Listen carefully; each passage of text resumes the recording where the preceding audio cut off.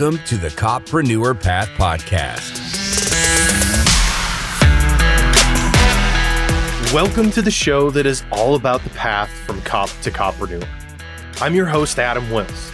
With this podcast, I am going to help equip you for your own post-law enforcement entrepreneurial journey with lessons learned from my experience growing a successful post-Leo business.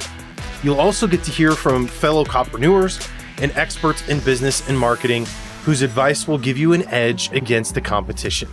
You are in the right place, so let's get after it.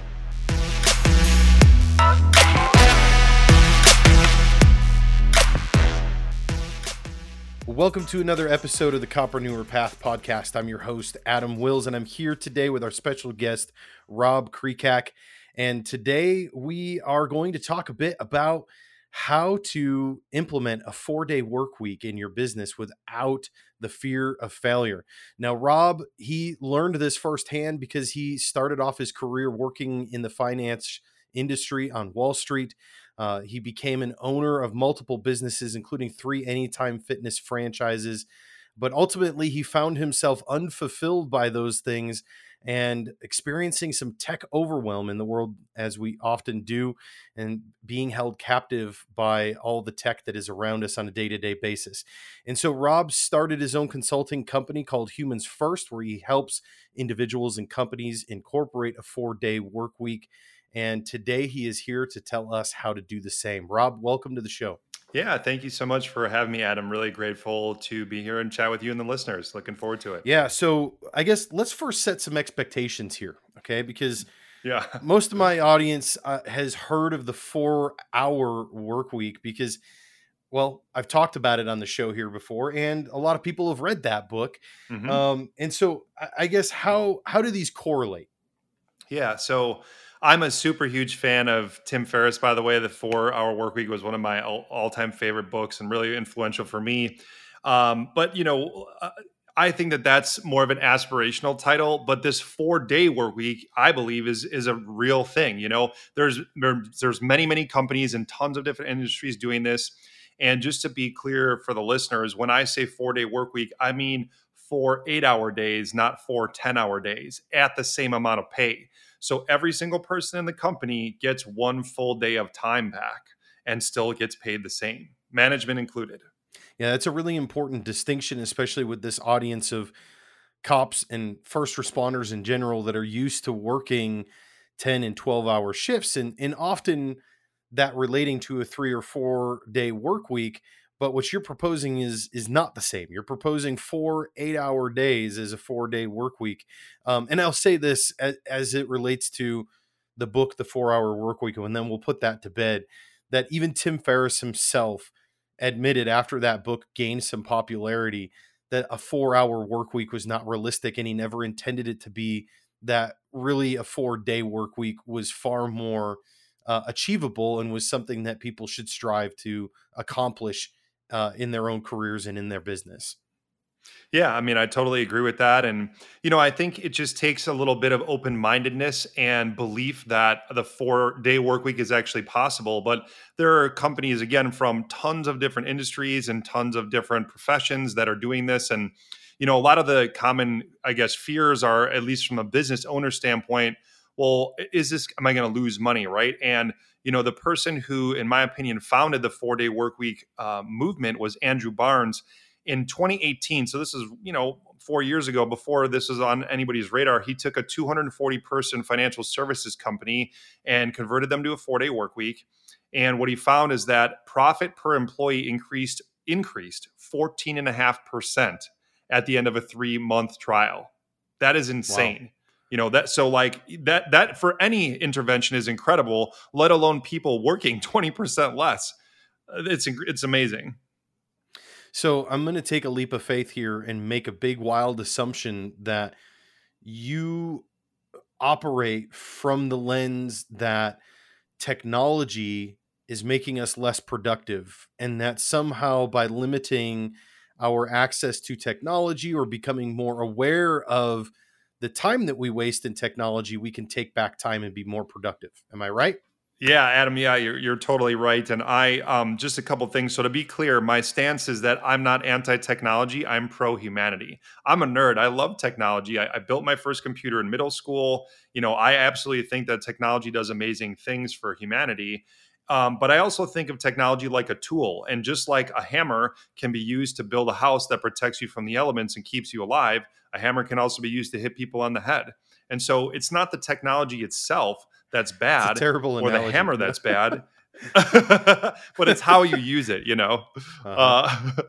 Uh, but yeah. So what's happening in today's world is in a lot of jobs, when you have a computer, the average person is checking their email and Slack once every 6 minutes.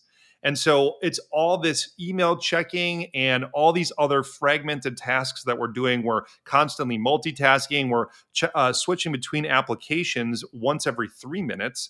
And so, with all this, it's called task switching or multitasking. We feel like it's making us more productive, but it's actually wasting massive amounts of time and contributing not only to us being less productive, it's also contributing to us being more stressed out and ultimately being Yeah. less effective at our jobs. 100%. And you know what? Thanks for articulating your stance so well, because I feel the same way, and I've never quite been able to put words to how I feel about it, because I too I love technology. I'm a bit of a tech nerd. I started building websites on my grandpa's computer when I was in school, at tail end of middle school, beginning of high school. And Nice. so I'm there with you. Like, I love tech, but at the same time, I hate it. I hate it all at the same time. I hate social media. I hate being on it. I hate being held captive to it.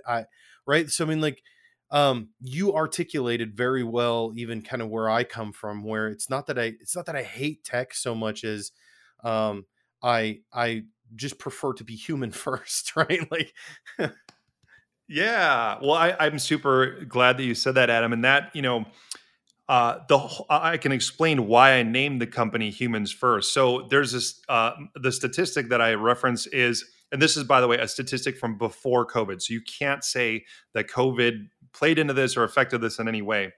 In America, the average person spends 12 hours and 21 minutes a day in front of screens and media. And that's average. So, in other words, we're spending 3/4 of our waking lives 7 days a week in front of screens and media, which means then that unfortunately, humans aren't first in our world anymore. Technology is based on how we're spending our time. And so, Humans First, the name of my company, is a reminder to people that the most love and joy and meaning and purpose in our lives comes from connecting with and being with other people, not technology. And so my vision for this company is ultimately that it actually isn't a company at all, that it's a social movement, and that people realize that being with other people and doing things in person, and finding a good balance with technology is really what humanity is all about. I love it. So let's start from a practical place then. How is it even possible that companies can begin to adopt a 4-day work week? Yeah, so there's a couple, main things that I look at, right? When I talk to companies, and the first one is email, right? And everyone, email is like I view it like a business tax. We can't really ever get rid of email. It's necessary and it does things for us that are helpful, but it's not, no one like wakes up and says, oh my god, I'm looking forward to checking my email today. Like that no one does that. And so the average person sends and receives 126 emails per day. So if you take just 2 minutes per email, that's literally almost exactly 4 hours of your day right there. Then, if you say you're in an average of 2 hours of meetings a day, I mean, some people are more, some people are less, obviously, but 2 hours of meetings, now you're spending 6 hours of your day on email and meetings. And so, in an 8 hour day, that only leaves you 2 hours left to do your job, like to do the tasks for your job, Yeah. which is totally bonkers. Like, most people can't really do their job in 2 hours. And so, the whole point of my system, the dayback system, is to eliminate distractions, spend less time in email and meetings, and focus on doing high quality work and focus on what matters most so you can go home and spend more time with the people that you care about most. So what are some practical things that we can do to start with in order to start taking back that time? Yeah. So one of the main things that I think is the root cause of not almost, but like a large number of the communication problems at companies is that they don't have written standards of communication. And so here's what I mean by this. I'll give you like a quick example. So let's pretend that you talked with your executive team and you came to the conclusion, and it would sound something like this. We expect that all business communications are answered between 8 a.m. and 5 p.m. local time, and that we primarily use email for external communications with clients, and we expect that all emails are answered within 24 business hours. We generally use Slack for all internal communications, and we expect that all Slack messages are answered within 3 business hours. If something requires greater than 3 hours of urgency, we expect that that is communicated via a Slack phone call, and we expect you to return Slack phone calls as soon as possible. So, and like the hours and the time frames can differ obviously depending on the company or the department or team. But imagine for a second if all that information was agreed upon and disseminated in writing to your employees and clients. Now that completely changes how everyone does their job, because instead of sitting there refreshing your inbox every 6 minutes, you now have the psychological freedom to check your email once or twice a day and not be scared about repercussions from management or worried that you're going to miss something. There's not as much FOMO. This allows you then to be way less in your email and then do those activities that are actually important and dramatically cut down on the time that you're spending in email and Slack and all these other communication channels, which again, I'm not saying you can't, that's not useful, but being in it 4 hours a day isn't probably useful for most people.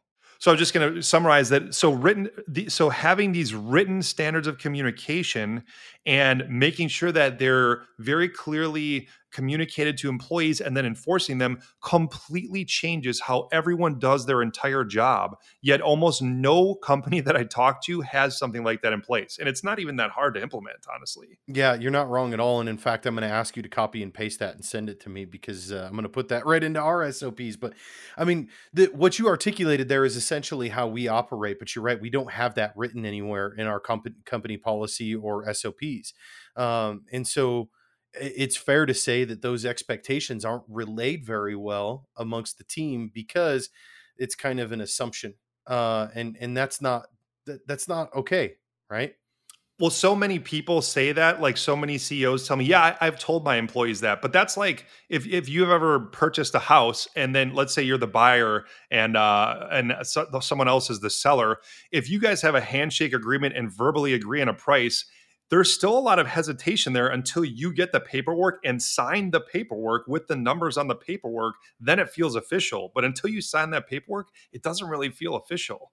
And so I feel like the same thing happens with telling employees stuff. Yes, they might remember it or something, but it just feels so much more official and endorsed from management when it's written and disseminated in a written way. Yeah. I want to talk more about this point. Let's take a quick break and then come back and we'll unpack that a little bit further. Hey, Adam here, just taking a quick break. Do you want to turn your website visitors into loyal fans? I want to let you know real quick about a free guide I wrote that will teach you how to use email marketing to educate and nurture your subscribers. Did you know that email marketing gives an average return of $44 for every $1 spent? If you've tried email marketing in the past and have been unsuccessful, this guide will give you everything you need to get it right and start seeing results from your efforts. Just go to leo2ceo.com/email-guide and you can download the guide instantly. Again, that's leo2ceo.com/email-guide. Back to the show. All right, I'm back here with Rob, and we were just talking about setting expectations for communication amongst your team.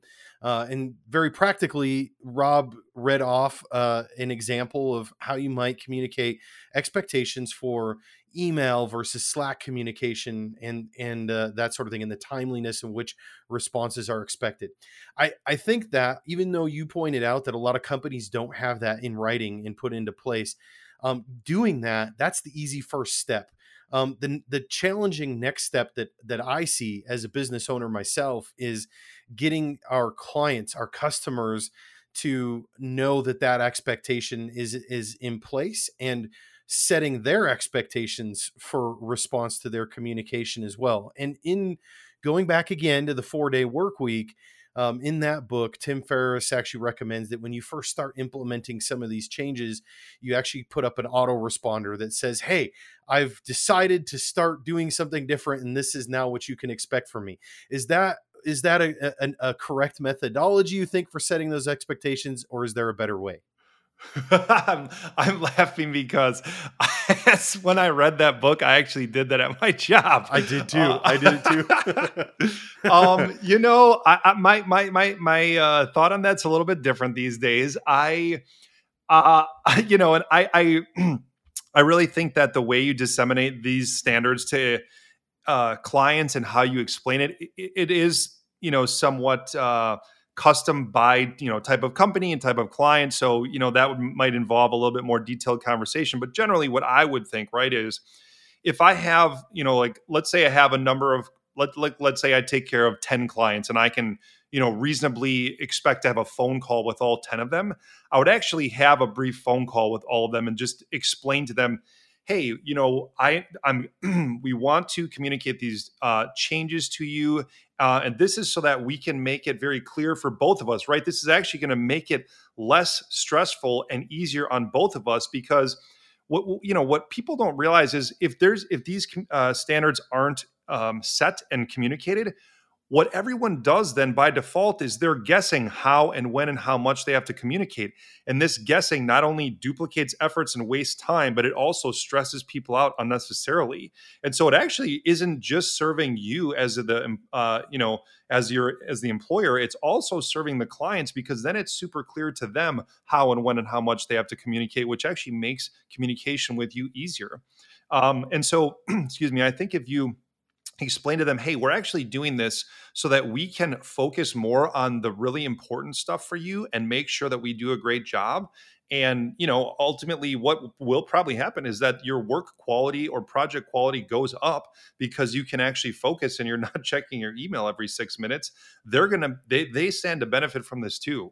And so it really just is a matter of framing it to the right way, for them, so that they understand that they're not losing anything. They're actually gaining something. They're gaining a better quality product or outcome from you. Yeah, I laugh too, because when I first read the book, I did the same exact thing, and I set up that autoresponder, and I had some very comical responses from some of my clients, although all were supportive and understanding of what I was trying to do. Mhm. But it was comical when I first put up that autoresponder that went to everybody that sent me an email, and some of the responses I got were just hilarious. But um, so let's talk a little bit more then about technology mindfulness, as you put it. What exactly does that mean to you, and how do we find ways to be more mindful about the technology around us in both our professional and personal lives? Yeah. So I define technology mindfulness as being aware of the ways that technology impacts you and could potentially make your life easier instead of harder. And the reason I think that this is so important is because we're using technology for literally almost every single thing in our lives at this point. There's bound to be some things that we're doing and we're not even aware of it, that are negatively impacting us. We might even do them every single day. Let me just give you a quick example that I think will resonate with people, and it will kind of illustrate my point. So let's pretend, Adam, it's 10 p.m. and you're about ready to go to bed, and you say to yourself, you know what? I'm just going to check my email one more time, right? And I did this Mm-hmm. all the time, right?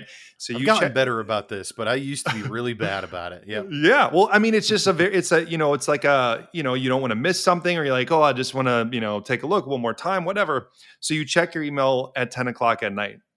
And let's say you get an email from your boss and it says something uncomplimentary about you and it really pisses you off, right?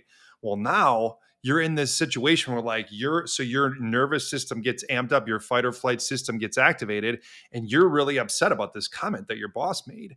And, you don't want to email your boss back at 10 o'clock at night because that's going to tell him or her, oh, like I'm available and checking my email at 10, which that doesn't send a good signal to your boss, right?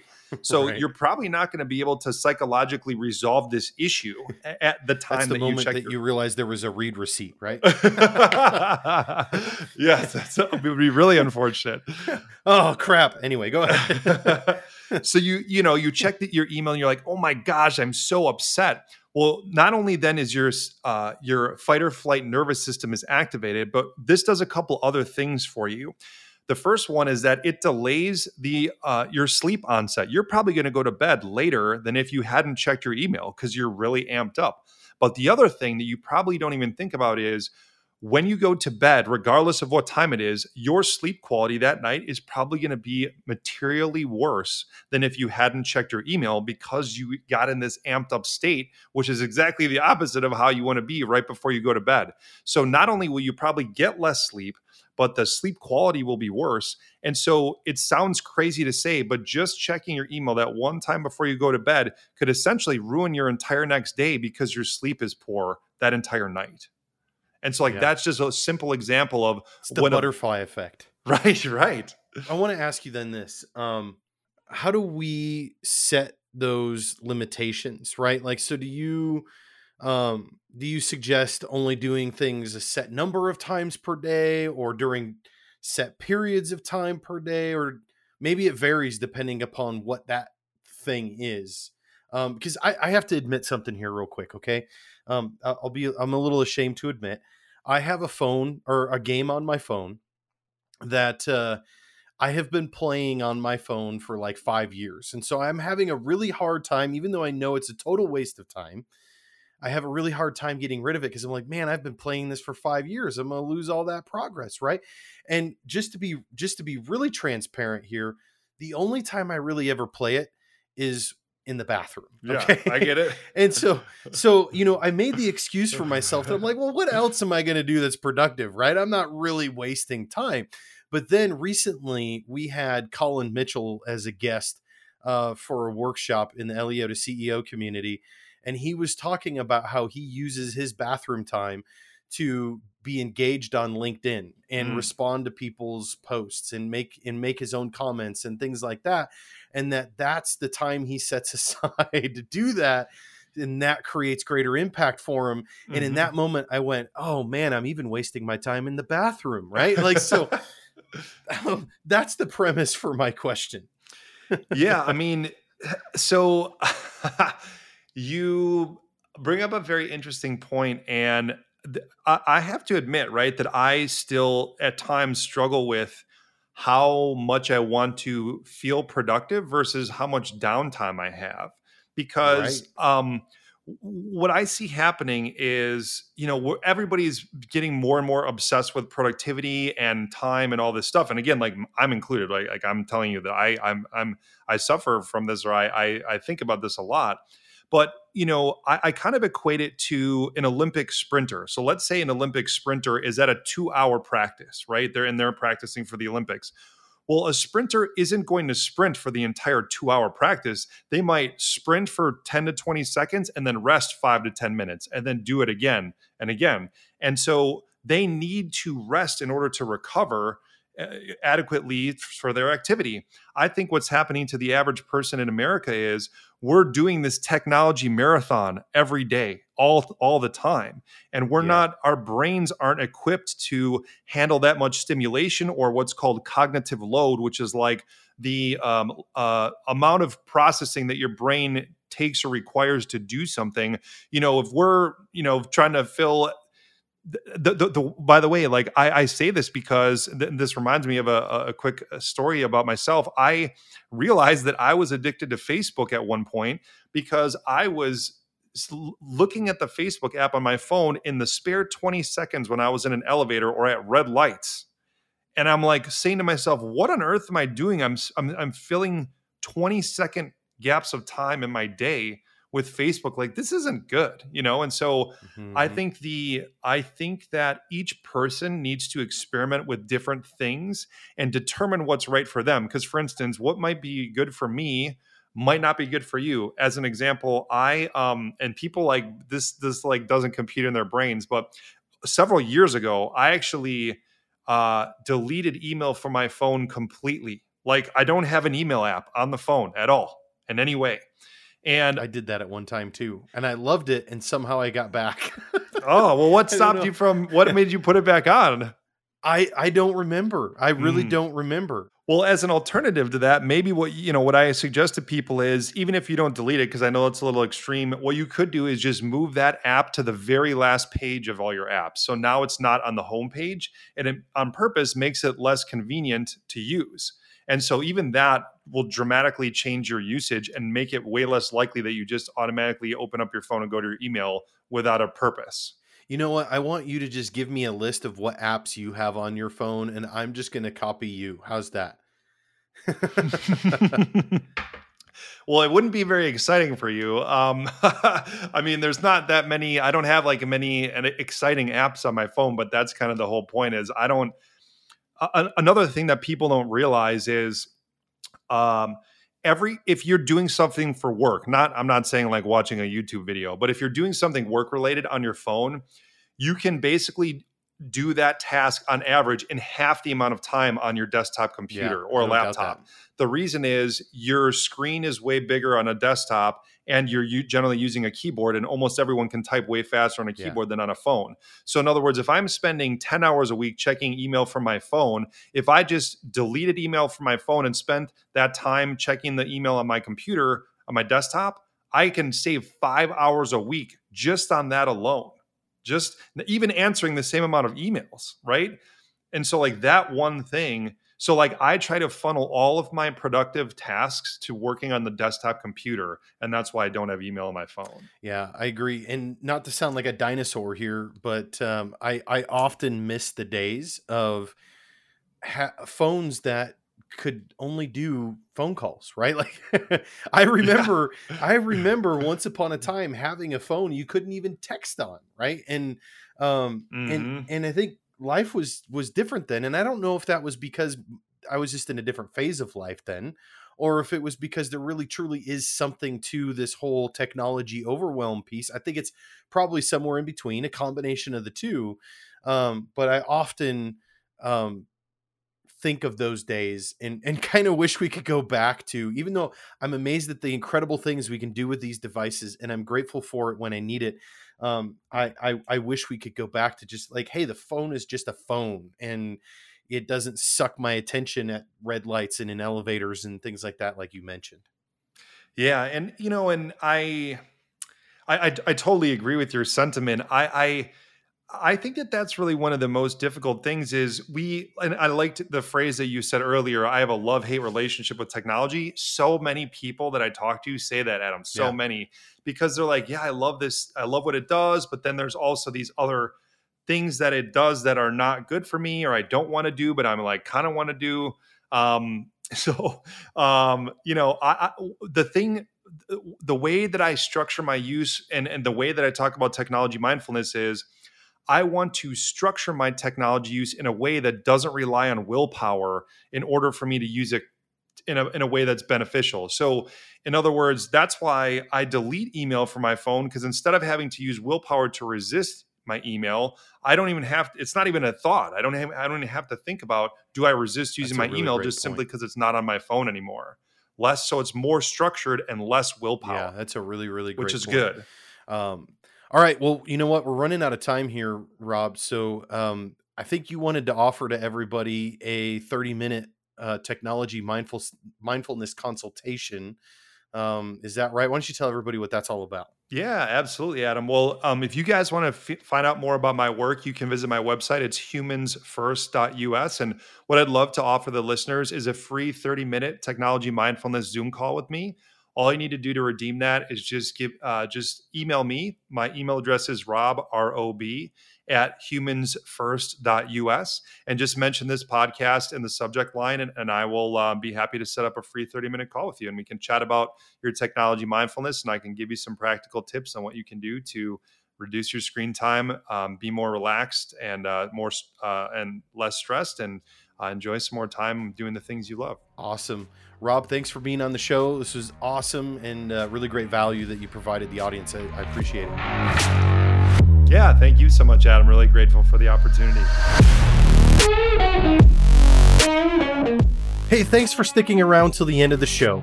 If you enjoyed this episode, please consider leaving a review at leo2ceo.com/podcast-review or in your preferred podcast listening app.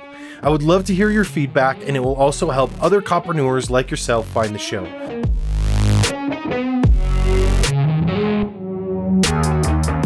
Be sure to check out the show notes for this episode.